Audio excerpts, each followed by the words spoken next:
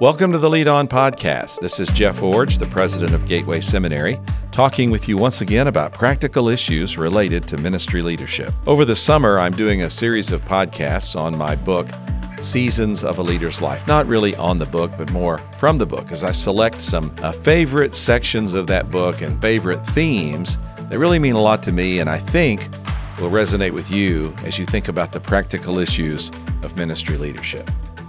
Now today, I want to talk about the theme of self-restraint. Self-restraint. Sometimes the Bible also calls this self-control. And in our culture, we sometimes refer to it as self-discipline. But I've chosen the phrase self-restraint because I really want to focus today on the podcast on what it means for a leader to make the personal decision to restrain themselves in specific areas in which failing to do so can produce difficulty or might even be catastrophic. Now, to set the stage for this idea of showing restraint, I want to take us back to a story near the end of Jesus' life. Jesus was coming near to the crucifixion. He had an all-night prayer meeting, and that meeting culminated with a mob arresting Jesus and taking him into custody. Now, this story is actually told in all four Gospels, which makes it somewhat unique and somewhat significant. Different aspects of the story are mentioned in different Gospels, but nevertheless, all of them mention this particular story. Now, as Jesus was being taken into custody, Peter was outraged and panicky. And you remember what he did. He drew his sword and slashed at the crowd, cutting off the right ear of a man named Malchus, also the high priest's servant. So more than just a bystander, someone who might have even been identified as being a cause or at least a supporter of Jesus' arrest. So the crowd comes for Jesus. Peter sees what's happening. He won't allow it. He's outraged. He's nervous. He's jittery. He's panicky. He pulls out his sword and whacks off the guy's ear. Typical Peter. Impetuous action, trying to solve the wrong problem, the wrong way, at the wrong time, and in the wrong place. Now think about Peter's situation at the moment. He was tired. These passages tell us that they'd had a fitful, restless night the previous night, so he hadn't slept well. He was probably hungry. The mob, the Bible says, arrived about daybreak, meaning it was time for breakfast, probably hungry. And then third, it's likely that he was intimidated by what was happening. You know, Jesus had recently predicted his death, and all of that may have been reverberating through Peter's mind as he was thinking about the circumstances that were unfolding right before him. He was tired. He was hungry. He was emotionally engaged.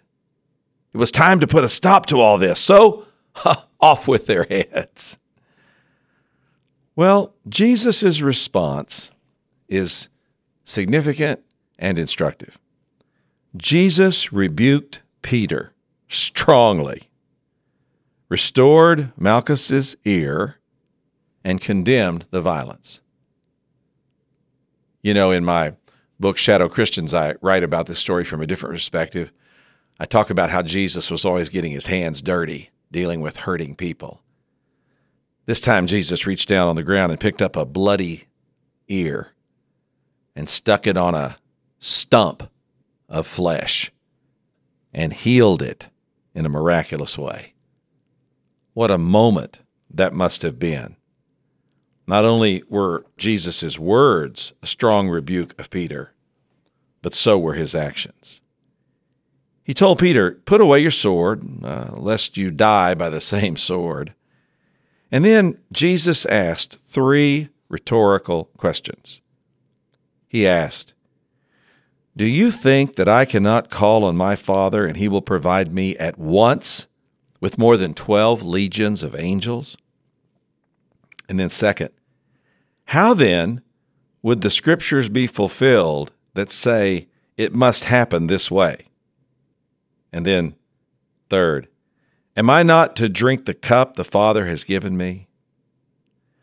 In asking these questions, Jesus reminded the mob that he had taught openly in the temple many times and had never been arrested. His capture had unfolded in such a way, however, as to fulfill the prophecies about him. So Peter, standing there with the other disciples, made a second rash, spur-of-the-moment decision. He deserted Jesus. Now, impetuosity is a common quality of too many leaders. It's especially evident among younger leaders. Many leaders haven't yet learned the discipline of self-restraint. So, in a critical moment, they pull out the sword or they run away. They find it difficult to wait for God's timing, to be patient for the right moment, especially when things don't seem to be moving along as quickly as we want them to. You know, Peter, in that situation, must have thought Jesus' situation was desperate. But Jesus had a very different perspective. Jesus understood God's plan and timing and purpose in the events, and Peter's limited perspective, his physical fatigue, his spiritual dullness, perhaps his hunger, even his impulsive personality, all contributed to his choices to whip out the sword and later to flee. Well, no matter the reason, and sometimes there's reasons we can point to that seem justifiable or seem like good excuses, but no matter the reason, when a leader acts impulsively, the result is almost always bad. Now, Peter's dilemma in the Garden of Gethsemane was certainly unique. And I'm not suggesting that we'll ever find ourselves in exactly those situations. But the principle of practicing self-restraint in the face of troubling circumstances, when God seems slow to act and we feel like we need to rush forward and do something dramatic in the moment, that principle is still evident and effective today. Now, the Bible also tells us that self-control is more than just something we do on our own. It is actually a fruit of the Holy Spirit. Now, I've always found this to be somewhat paradoxical, that a fruit of the Spirit is self. Let me emphasize that. Self-control. So I'm not sure how exactly this works, but somehow the Holy Spirit works in us to produce a desire and a capacity for us to control ourselves. It's almost like we expect the Bible to call us to spirit control instead of self-control, putting all of the responsibility on God, but not on ourselves. But that's not what the Bible says. The Bible says we're responsible to practice self-control, meaning that God works in us to give us the capacity to restrain ourselves, to practice self-restraint. Now, practicing self-restraint requires spiritual motivation and very wise personal choices, especially and often under pressure. It's hard to hold back. Listen, it's hard to hold back when everything in you wants to lash out or move forward or race ahead. And taking charge of your emotions and measuring your response in those heated moments is essential for effective leadership. Now, the next section of the podcast, let's talk about some areas where leaders must learn and show self-restraint. The first one is that we must show self-restraint in how we express ourselves, especially how we express ourselves verbally or in writing. Now, I know it is so tempting. When someone says something to us or attacks us in some way, it is so tempting to want to give someone a piece of your mind in the moment. Let them have it. Say what you feel. Put it all out there. But my experience over and over has been that while it may seem cathartic in the seconds in which you're saying or writing the words, the collateral damage will often diminish your satisfaction. Now, back in the day when I started out in ministry, being careful about what you said or what you wrote usually involved only what you said in a preaching or teaching session, or what you might say in a meeting, or what you would put in a letter. But as technology has abounded and communication methods have proliferated, it has become so much more important that leaders show self-restraint in what they say and what they write. You know, these days we have email, text messaging, social media. It is so tempting to reply so quickly using some of this media and do so in such a way that ultimately comes back to haunt us. It's easy in these kind of media to say things that we would never say in a face-to-face context, but yet we find ourselves putting out there. It's almost never productive.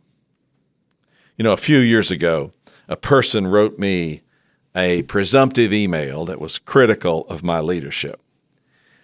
The message was based on misinformation, outright lies, and some conclusions from his own, I will call it, delusional thinking. As I read this email, it made me mad. So I wrote him back. Quickly, succinctly, directly. I wrote him back in very plain terms, correcting the record and confronting his pompous attitude. He then replied, "Thank you. I will now post your email on my website." All I could hear when I read that response was, "Gotcha." Gotcha. He had baited the trap. I had walked into it and sprung the lever. Like an animal lured to capture, I had fallen for the gambit and responded in a way that led to further attack on me. It would be better, far better, to have practiced self-restraint with this irrational critic. A limited response, or maybe even no response at all, would have been more appropriate. Now, it would have been less satisfying in the moment, to be sure, but it was also would have been less damaging in the long run. You know, it's really hard to hold back when someone says or writes something about you that's either not true or partially true or shaped or twisted in such a way that it makes you look bad or harms you or your family or the people you love or maybe hurts the ministry organization where you lead. It is so hard not to respond quickly, definitively, and oftentimes with anger. But having done this now for a few years, let me assure you that showing restraint in these contexts is vital to your effectiveness as a ministry leader. I have written a number of emails But before I hit send, I hit delete. I've written some other letters and other communication that I print out, put in a file drawer. I've learned to process some of these responses, get them out of my system, if I can say it that way, without actually sending them. And by doing this, saved myself a significant amount of grief, turmoil, and difficulty as people respond back to me and as they spring the trap and say, "Gotcha." Now, this raises a question. Does a leader have to respond to every letter, every email, or every communication? And the answer to that is no. Now, I've made it a practice over the years to respond to communication, but sometimes all I'll say is, "I've received your letter and will consider what you've had to say." No valuative judgment on the letter itself, just an acknowledgement that I have it in hand. So, yes, we are tempted to respond. We may want to give a response, but we want to avoid inflammatory response and instead practice self-restraint. Here's a second area. Leaders must learn self-restraint in decision-making. When you're a leader, it's so tempting to plow ahead, even when God puts up stop or yield signs to direct us. A big area that I see churches and leaders making mistakes in decision-making is related to money, and especially related to borrowing money to build buildings or otherwise expand ministries or enlarge facilities. Now, let me hasten to say that borrowing is not always wrong, but it's something that should be done carefully, in a very limited way, and with assurance that it can be repaid, at least as much as that assurance can be achieved.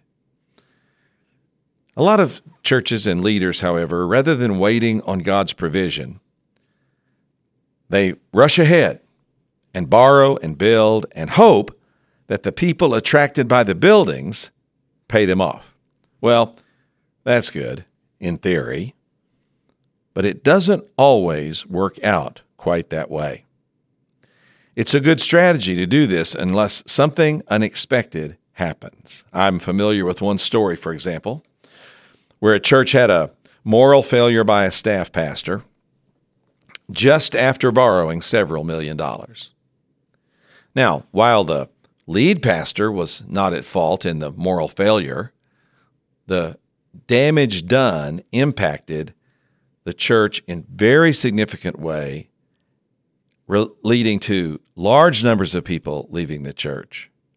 When that happened, the church began to decline numerically, began to suffer financially, and ultimately had to default on its loan. And because it was a bond program, default on hundreds of investors. Now, let me again hasten to say that not all borrowing is wrong. That's not what the podcast is about. The podcast is about showing restraint, about not rushing ahead, about having the self-control and the personal discipline to wait, and to even wait when it impacts organizational decision-making. Now, there's other areas besides communication and decision-making. Let me give you some just simple examples, like, for example, self-restraint in supervising others, particularly supervising an assistant. You know, over the years, I've had remarkable assistants, and one of the things that's true about them is they keep getting younger all the time. Of course, I'm not getting older. Let's don't go there. But my assistants keep getting younger all the time. And I have to practice self-restraint because sometimes I think of them almost like my children who are about their same age. But I have to remind myself, these are not my children. They're not my family. They're my employees. And while I want to be friendly and winsome and engaging with them, I also have to remember to show proper self-restraint to maintain the proper decorum, the proper respect, and the proper behaviors in those relationships. Another area of self-restraint is in managing your expense account. If you're a leader in almost any organization, you have some access to resources, either for expenses that you spend in doing your job or expenses that you incur on behalf of the organization or the church in doing its job. You have the capacity to use money in some kind of discretionary means or discretionary format. It requires self-restraint.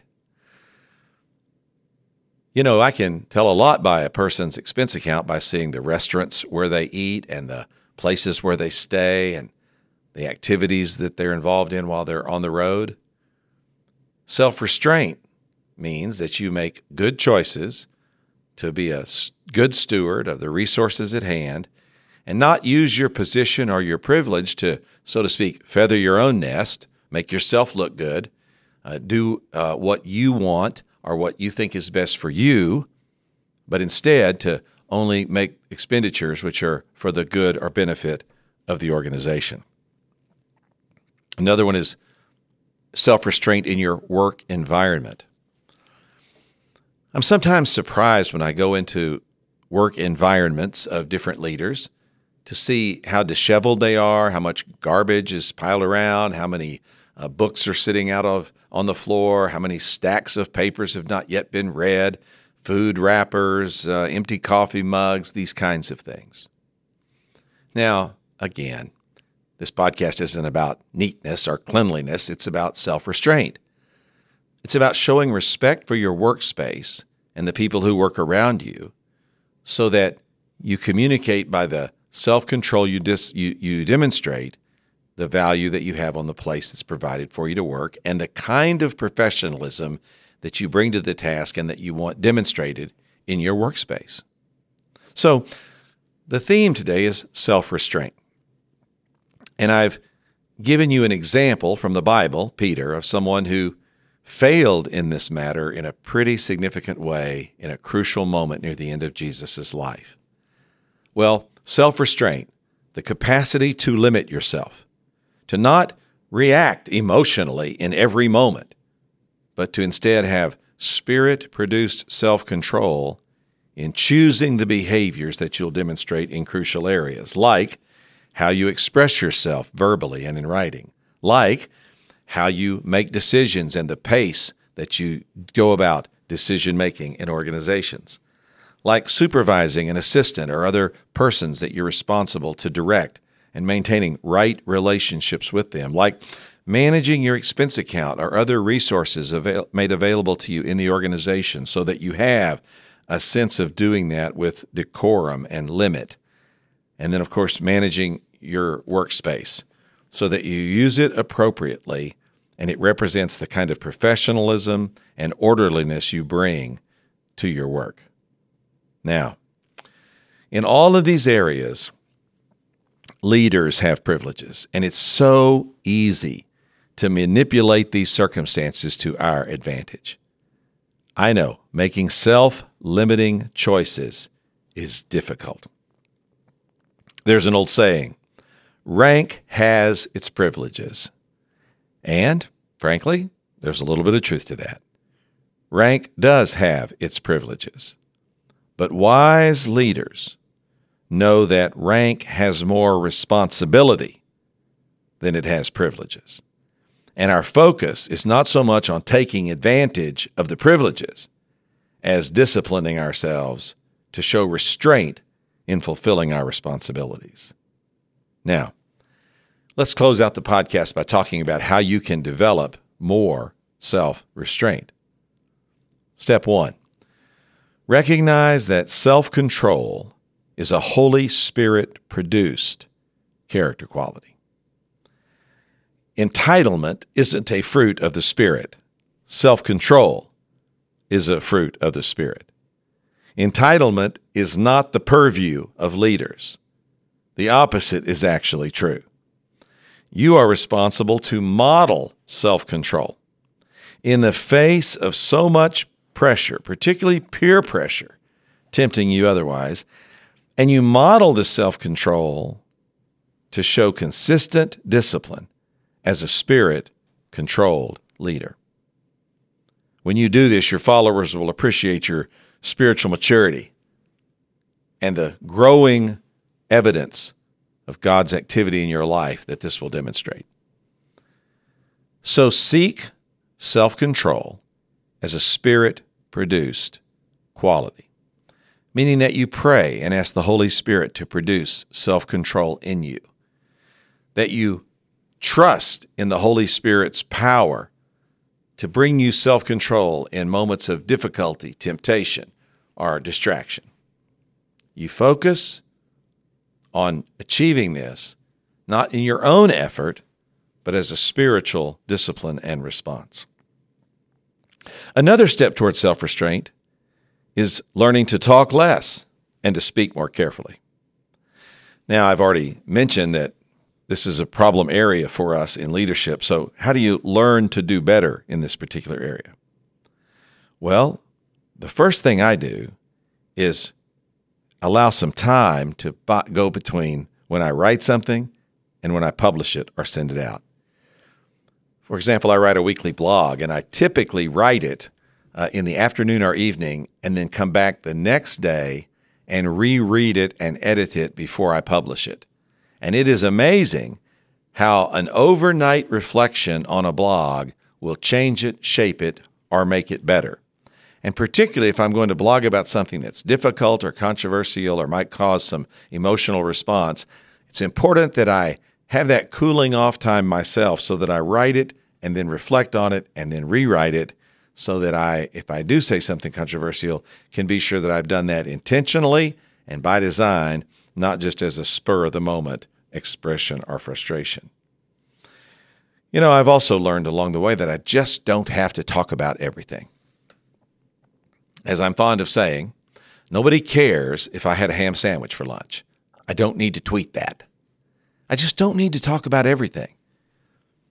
Leaders recognize that a little bit of right communication goes a long way.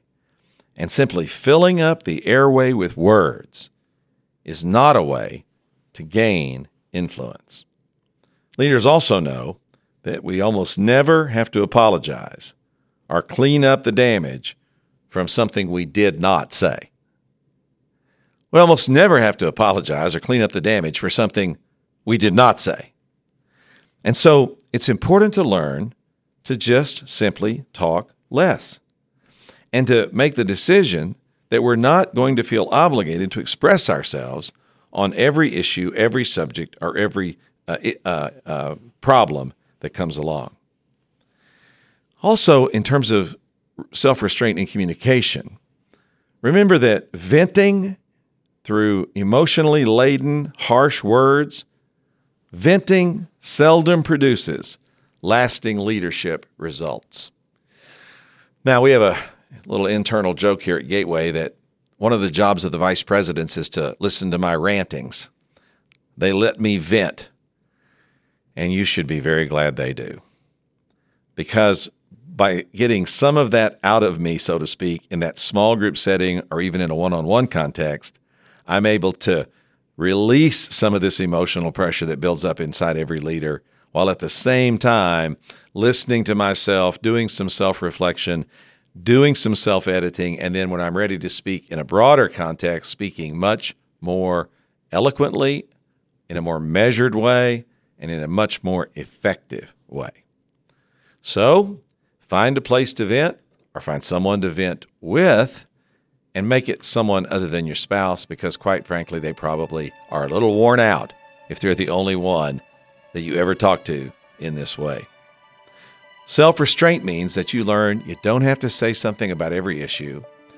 When you do say something, you want to say it without the antagonism and anger that often marks our words. And it's okay to find someone to vent to shape what you're going to say and think it through before you actually go there. Well, controlling yourself in decision-making, controlling yourself in what you say, controlling yourself as a Spirit-controlled asset, all of these things reflect on our need for self-restraint. You're a leader. You have a lot of privilege. You're given a lot of freedom. you may not have very close supervision. For all these reasons, you must learn the discipline of self-restraint, self-limitation, self-control. It's a spirit-produced asset. It's an essential ingredient for effective leadership. Put it into practice this week as you lead on.